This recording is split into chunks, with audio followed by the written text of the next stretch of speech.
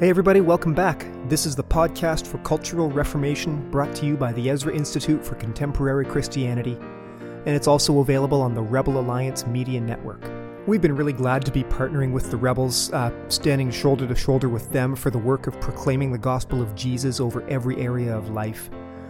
And there are some great resources for you and for your whole family to help you understand and engage with culture from a biblical perspective. If you visit EzraInstitute.ca and RebelAllianceMedia.com, there's content there. There's content there to keep you busy, until the new moon or even longer. So we're back this week on the podcast for Cultural Reformation with another reading from Gospel Culture. This is a book that was written by Joe Boot that we're recording so that we can produce it as an audiobook version. And this episode of the podcast will bring you into the studio for a live reading, complete with all of the coughs, all the mistakes, all of the commentary. And today, the reading is from Chapter 2, The Death of Man and the Crisis of Social Order. And finally, before we get into it, today is October 18th, 2019. This is the last day of the Ezra Press Thanksgiving sale. Thanksgiving happens earlier up here in Canada. But this week has been our Ezra Press Thanksgiving sale. That ends tonight at midnight. If you go to ezrapress.ca, you can purchase Gospel Culture as well as all of our other titles and get 25% off your order. So that ends at midnight tonight. Don't dally. ezrapress.ca. All right, enjoy the show. Hey everyone. It's me, Ryan Aris, back again with you. We're doing another reading of Joe Boot's book, Gospel Culture. This is the book here. Again, written by Joseph Boot. It's about a theology of culture, what we do and what we make with the raw materials of God's creation. And it is good to be back with you. It's Friday afternoon here in the office. There is definitely just water in this in here, sparkling water. My shoes are on, and we are ready to go with the next chapter.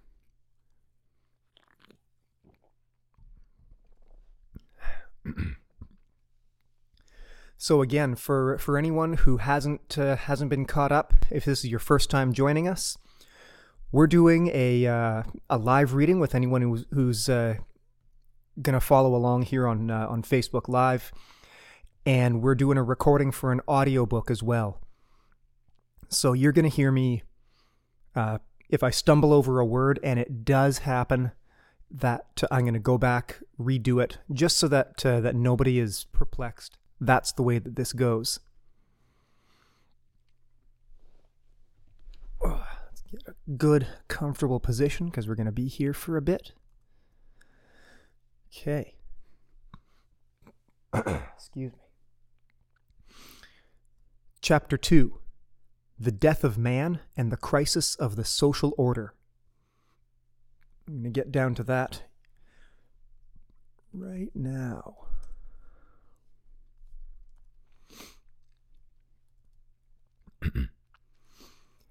But he who sins against me wrongs his own soul. All those who hate me love death. Proverbs 8:36. In the previous chapter, we saw that as Western culture has pursued a course away from the God of Scripture and His Word revelation, we have not ceased to worship, but have merely exchanged true worship for idolatry in socio-cultural life, from law and politics to education and art. This change has essentially been a quiet cultural revolution, the fruits of which are now being clearly manifested. In this chapter, I want to analyze the present cultural decay and the existential confusion arising from our idolatrous turn. Spiritual nihilism. In the 1960s, movements began in earnest to remove scripture and prayer from public schools in the United States and Canada, striking at the vulnerable soul of the nations. Striking at the vulnerable soul of these nations seated at small tables to learn in innocence. In Canada in 1985, under the Charter, the last vestiges of public Christian identity were This is off to a rocky start. In Canada in 1985, under the Charter, the last vestiges of public Christianity I'm going to try that one more time, and then we're just going to expunge it from the book. In Canada in 1985, under the Charter, the last vestiges of public Christian identity were abolished in Ontario, as the Lord's Prayer was banned from schools as unconstitutional. The result has been the steady moral neutering of 2 generations and the casting adrift of the human personality. It has led to the absolutization of the feeling aspect of human experience, so that now in a plastic world, I feel, therefore I am. Under the influence of European radicals like Michel Foucault, we have been told that there is no essential self. The human person and the human family are merely social constructs. We are what we make and define ourselves to be. In such a cosmos, even grammar and pronouns must go, since they speak of law and norms. Man is little more than artifice, and is bound by nothing outside or beyond himself. By contrast, at the foundation of a scriptural philosophy of life, we discover the most fundamental aspect of God's word revelation for granting a coherent and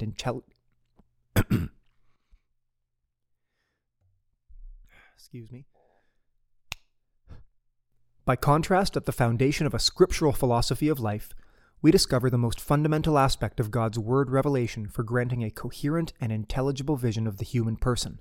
Quote, "Then God said, 'Let us make man in our image, after our likeness, and let them have dominion over the fish of the sea, and over the birds of the heavens, and over the livestock, and over all the earth, and over every creeping thing that creeps on the earth.' So God created man in his own image. In the image of God he created him. Male and female he created them." That's Genesis 1:26-27. There is no parallel to this starting point anywhere else in human thought. The triune God of Scripture creates all things out of nothing, all that is distinct from himself, and makes the human person in his image, where the I, or human ego, is established as a transcendent reference point for all aspects of temporal human experience. That is to say, the human I, or heart, cannot be reduced to any single aspect of created reality. Although a part of creation, man somehow transcends nature. As Blaise Pascal so well understood, the human person is a mystery that transcends his environment, as a living, integral being, comprehensible only with reference back to the living God as the source and origin of all law. Comprehensible only with reference back to the living God as the source and origin of all life, law, truth, and meaning. This unique human identity and the critically important distinction between creator and creature imply of necessity a limit to both the reach... I snap my fingers and it puts a spike on the waveform, and if any of you are curious why I'm doing that, just so that we know where to edit it out, where to come back in. This unique human identity and the critically important distinction between creator and creature imply, of necessity, a limit to both the reach of human thought as rooted in our temporal experience and the legislative prerogatives of man. We read in the book of Ecclesiastes, "As you do not know the way the spirit comes to the bones in the womb of a woman with..." We read in the book of Ecclesiastes, "As you do not know the way the Spirit comes to the bones in the womb of a woman with child, so you do not know the work of God who makes everything." Ecclesiastes 11:5. The average person today, however, has lost sight of the true nature of man as God's creature and fallen prey to spiritual nihilism and a world of negation that they were taught to embrace by their instructors. As the great Dutch philosopher Herman Dooyeweerd put it regarding modern man, he has lost all faith and denies any higher ideals than the satisfaction of his desires. To him, God is dead. Modern mass man has lost himself and considers him... Modern mass man has lost himself and considers himself cast into a world that is meaningless. In the parlance of popular culture, the singer-songwriter-poet Sting gives expression to the existential rootlessness of an ailing humanity. In his 1993 hit single, "If I Ever Lose My Faith in You," the narrator describes himself as a lost man in a lost world. Having lost all faith in science, progress, politics, the church, and even himself. Just who the you is, whom he continues to hold faith in, is left deliberately ambiguous. Indeed, a lost world offers no hope for a lost man, and as a result of this modern temper, there is perhaps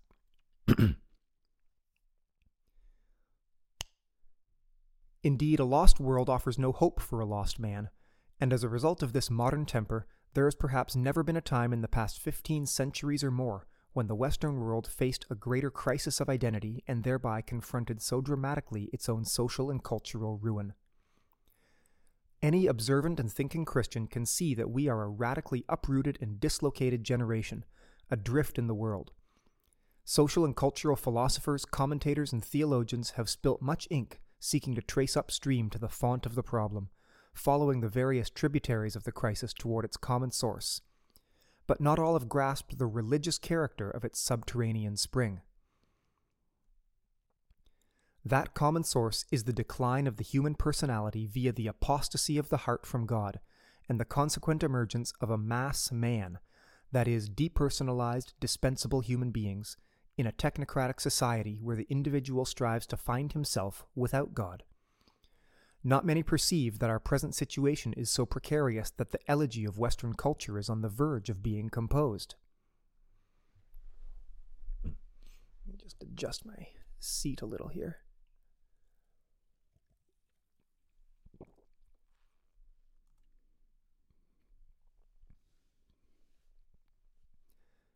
What is man?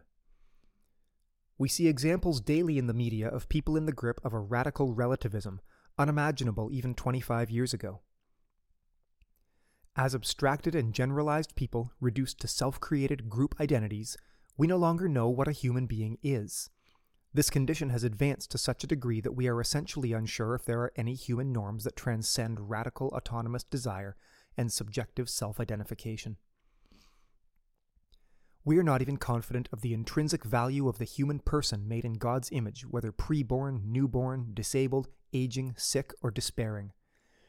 Indeed, we are so fundamentally uprooted that we are no longer assured of the scientific and chromosomal reality of the binary gender distinctions of male and female, of normative human sexuality, or of the oldest institutions known to the human race, marriage and family.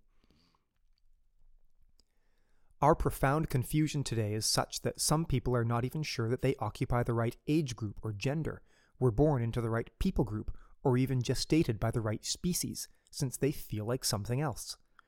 No one dares to challenge these inner fictions, since all that is left of the human personality is the notion that autonomous and subjective feeling has the absolute existence of God Himself. As such, there is no longer a basis for differentiation of any objective kind, and thus, in a world mired in the irrational fluidity of all things, where the possibility of normative differentiation between truth and falsehood, right and wrong, reality and unreality has collapsed, culture has not simply reached a bump in the road, but has been sucked into a kind of vortex of democratic insanity, spiraling toward what Cornelius Van Til called disintegration into the void.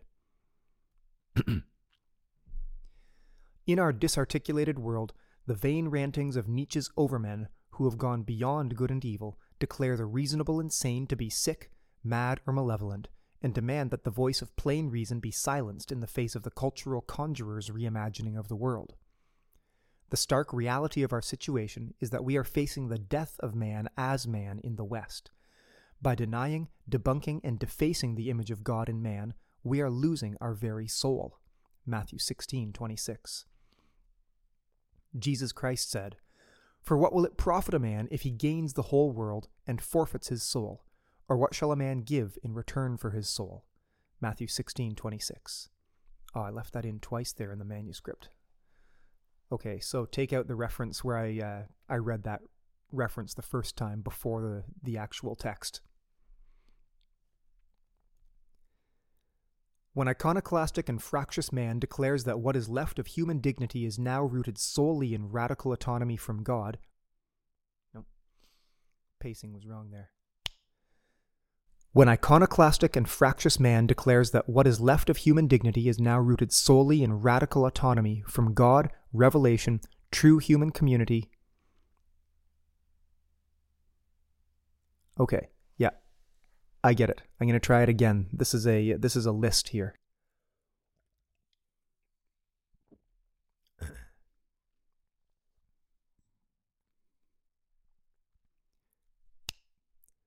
When iconoclastic and fractious man declares that what is left of human dignity is now rooted solely in radical autonomy from God, revelation, true human community, and all familial and moral obligation, then we have realized the most fundamental atomization and depersonalization of all life. Such a society, whatever its protest to the contrary, is antisocial to the core, whilst ironically, individual responsibility for action and its consequences is passed on to an impersonal, scientific society governed by statistics, bureaucracy, fashion, technology, social planning, and other dehumanizing forces.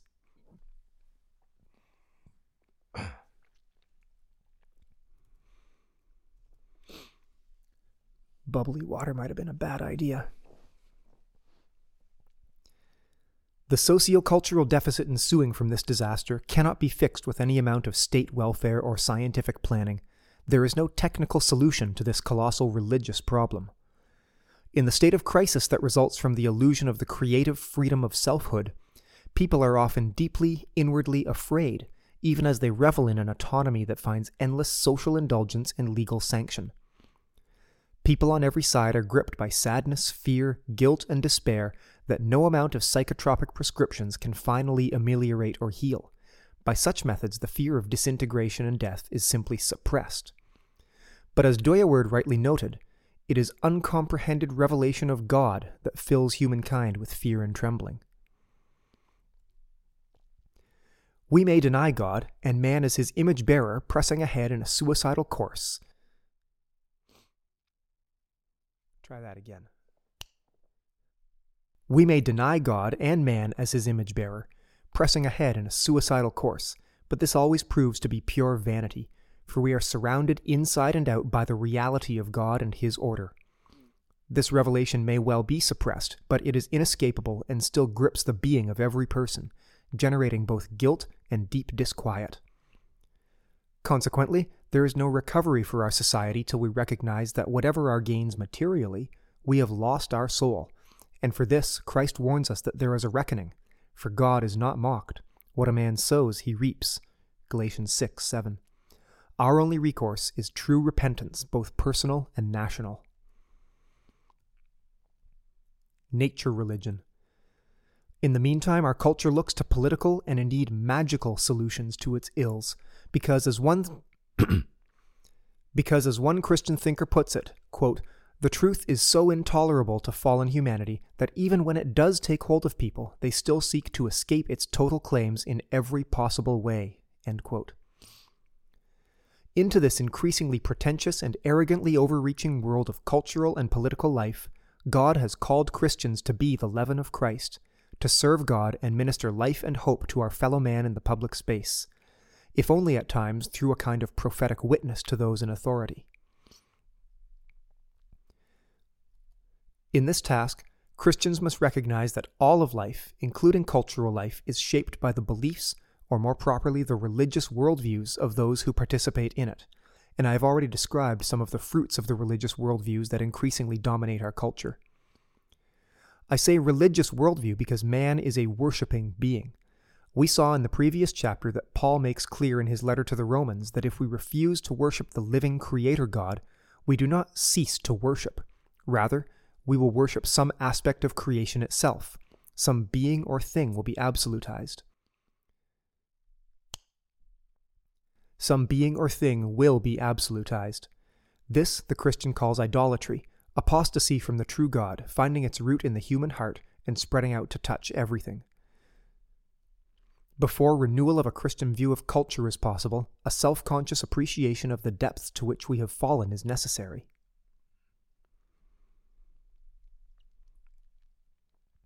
Today we are clearly in the grip of God's historical judgments, seen in our growing adherence to very ancient beliefs dressed in new outfits. Anthropologists in the past called them manna beliefs, which lay at the foundation of the disintegration of the human personality in pagan cultures. These beliefs are characterized by a supposed fluidity of reality between the personal and impersonal, which is the hallmark of a nature religion, for mana is believed to be a mysterious life force that underlies everything.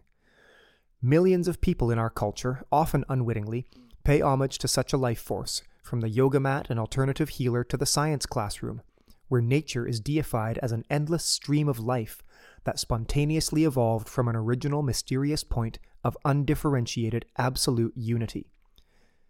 It was such a belief that filled the ancient Greco-Roman world with dread in the face of blind fate, and so promoted the nobility of suicide, a belief re-emergent in our time.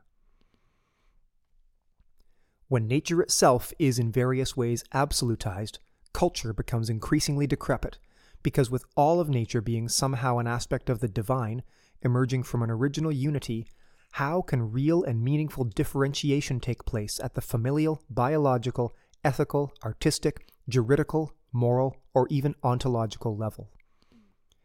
In such a view, man and his culture is merely impermanent artifice in a mysterious fluidity. And in the post-Darwinian world that we occupy, we can no longer speak cogently or persuasively of even natural law as a moral referent in the way that the pseudo-Christian secularists of past generations did, for we no longer know what nature is.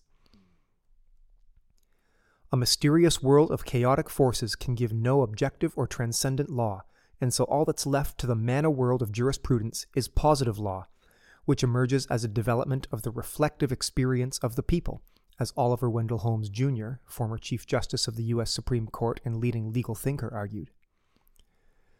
The obvious question is, who will interpret the reflective experience of the people and transform experience into law?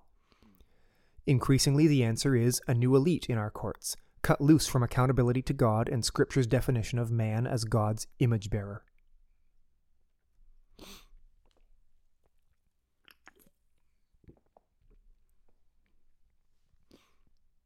Political salvation and the new priesthood. This new elite or humanist priesthood, Plato's philosopher kings, is necessary, of course, because social chaos is not a workable political philosophy. And in a lawless world of radical autonomy, humanity needs salvation from all those fatalistic forces threatening to crush it. Increasingly, our society looks to absolutize the cultural sphere of the state as the agency that should be able to control the threat that man as an aspect of nature is to himself. It is to the state, therefore, that idolatrous man largely delegates his freedom. It naturally follows that modern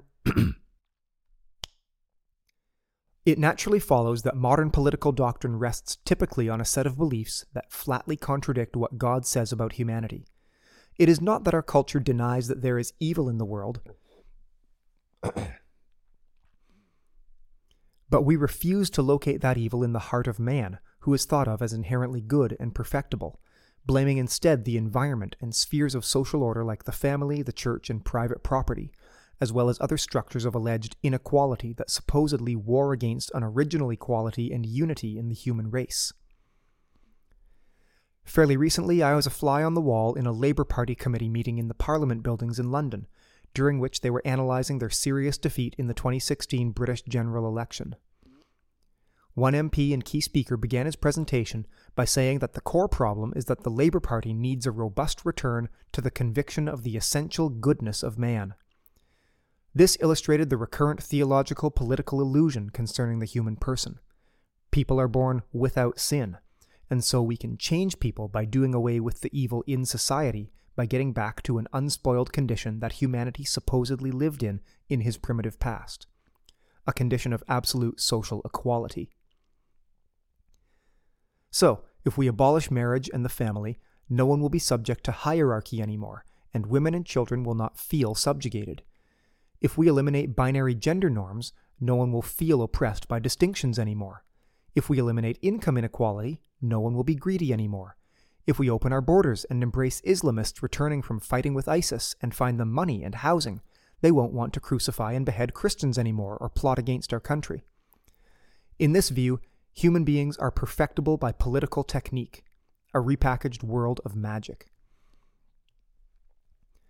In this erroneous view, our unfallen nature is not fixed, but plastic. We are not beings made in God's image who have fallen into sin and renewed by... skipped a line. We are not beings made in God's image who have fallen into sin and idolatry, who need to be restrained from evil by revealed moral law and renewed by Jesus Christ and God's Holy Spirit. In fact, we are so malleable that we may become transhuman or posthuman, not only by redefining ourselves, but also by evolving to merge with our own technology. This is a world of political and technocratic magic resting on mana beliefs which hold we can abolish guilt, sin, poverty, disease, indolence, ignorance, hunger, and even death itself, so long as God and man as his image bearer can be removed as roadblocks. The key obstacle is all hierarchy, except the privilege of belonging to a new cultural elite, because the principle of hierarchy is a reminder of the distinction between man and God. In this great leveling process, God is thought to be brought down to the level of man, and man raised to the level of God. If the authority of families, parents, the church, pastors, private businesses, guilds, and associations are eroded, if there can be an abolition of all true authority outside the political elite and its legislative apparatus, which authoritatively interprets the experience of the people, perhaps we can abolish God himself, who stands behind and over all legitimate authority. Critically, centralization and massive political power must be accrued to the state to do this. This path, it's held, is true liberation for the human personality. The cultural theologian Andrew Sandlin has summarized it like this, quote, "Liberals or progressives since the French Revolution have engaged in one massive liberation project, what has been called the oppression-liberation nexus. The liberal religion has become one of never-ending clawing for the liberation of humanity from every tyranny, real or imagined. The secularists must be liberated from the religionists, the parishioners from the clergy, the enlightened from the unenlightened, the citizens from royalty, the poor from the rich, the workers from the capitalists, blacks from whites, women from men, wives from husbands, children from parents, debtors from creditors, employees from employers, homosexuals from heterosexuals, convicts from law-abiding citizens. And soon, if the trajectory persists, polygamists from monogamists, and pedophiles from prison guards. The great liberation now extends even to non-human nature, the liberation of the environment from rapacious humanity." End quote. The social cost and destructiveness of this autonomous liberation project, led by the political priesthood, is beyond full comprehension, and the welfare states of Europe and increasingly North America are now buckling under the financial reality of such a counterfeit exodus. If the human race had adequately learned anything by now from our historical experience, it should have been that our rejection of God and the image of God in man. Let's try that again.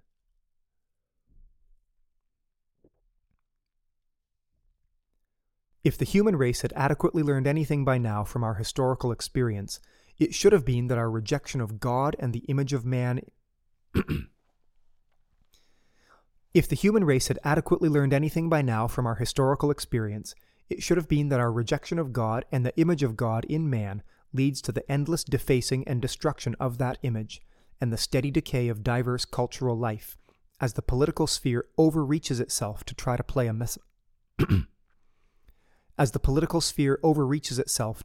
a messianic role in people's lives. As man kills himself and his fellow man as God's image bearer, he languishes in the ruins of a social order that cannot find a solution to its malady from within nature itself. Simply put, human beings cannot be remade or renewed by technique, and will never be perfected until Christ establishes his kingdom in all its fullness. The contemporary religious illusion that the human ego has the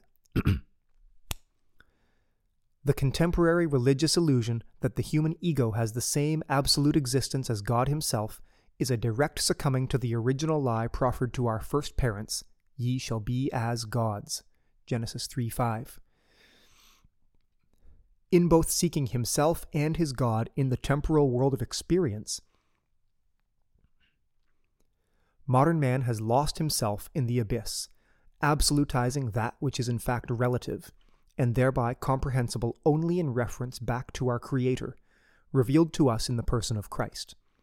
This incalculable loss and radical spiritual uprooting together form the foundation of our current crisis, which presently shows no sign of abating. the defining word of God.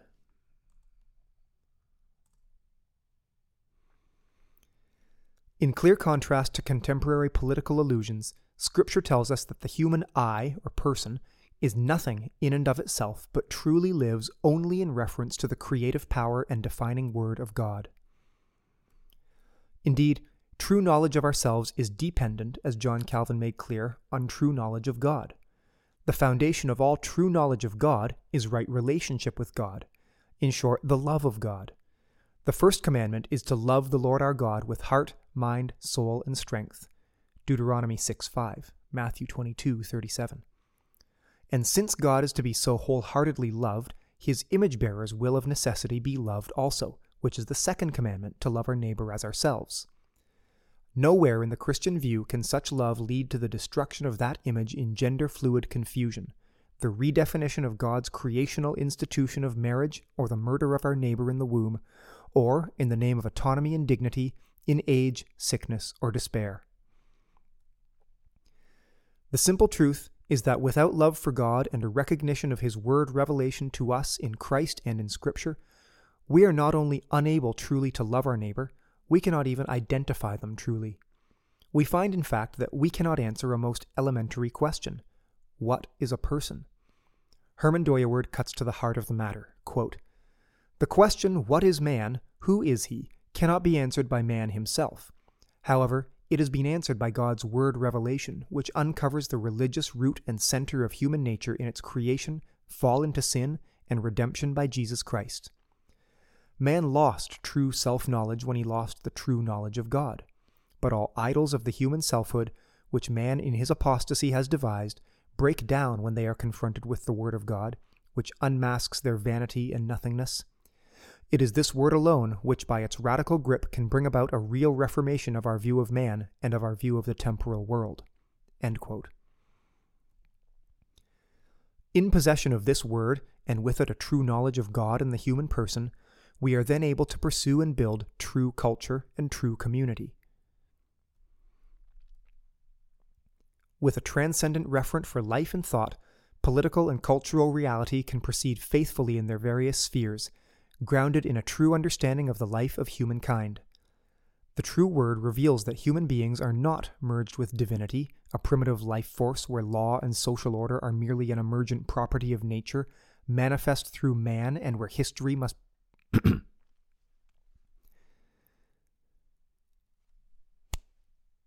The true word reveals that human beings are not merged with divinity, a primitive life force where law and social order are merely an emergent property of nature, manifest through man, and where history must be captured by the man-gods to create a world community, the parliament of man. That idolatrous vision requires coerced collectivization in an attempt to realize community, but in the process only undermines both true community and the individual. As one cultural theologian notes, the more social distinctions are denied, the more force is required in society to bring men together, and the more force prevails in a society, the less communion. In the Christian view, true community and communion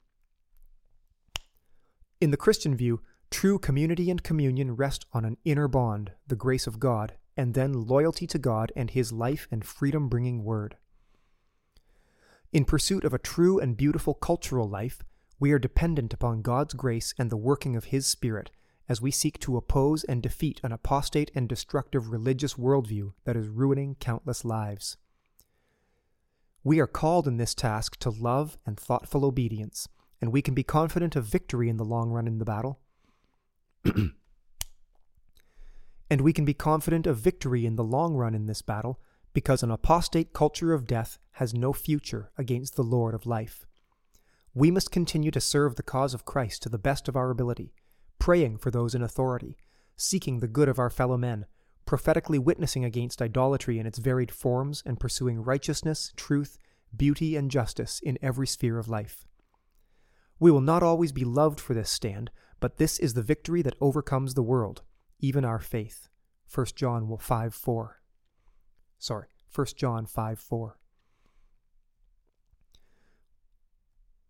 With an apostate heart, for almost a century our culture has been progressively pursuing the death of man, that is, as God's image-bearer, and so we are surrounded by dead men, dead in trespasses and sins. Ephesians 2:1-5. But the Lord Jesus Christ assures us that an hour is coming and is now here when the dead will hear the voice of the Son of God, and those who hear shall live. John 5:25. Jesus Christ is life. This is our confidence. All right. Thanks, guys. That was, what chapter was that? 2, I guess? Was it 1? Let's find out. Chapter 2. The Death of Man and the Crisis of the Social Order. You can get this book at ezrapress.ca. Today is October 18th. Everything at the Ezra Press online store is on sale. It's been on sale all week. The sale ends tonight at midnight. If you go there in the next few hours, you'll be able to get Gospel Culture and pretty much every other title in the store there for 25% off. That's the Canadian Thanksgiving sale. It's at ezrapress.ca. Do go there and pick up the book, get some great deals. I hope you've enjoyed this time, and we will see you again soon.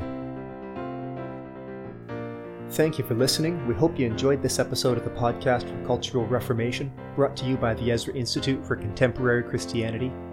Please take a moment to like, share, and rate the podcast on social media and your favorite listening platform. For more resources, please visit www.ezrainstitute.ca.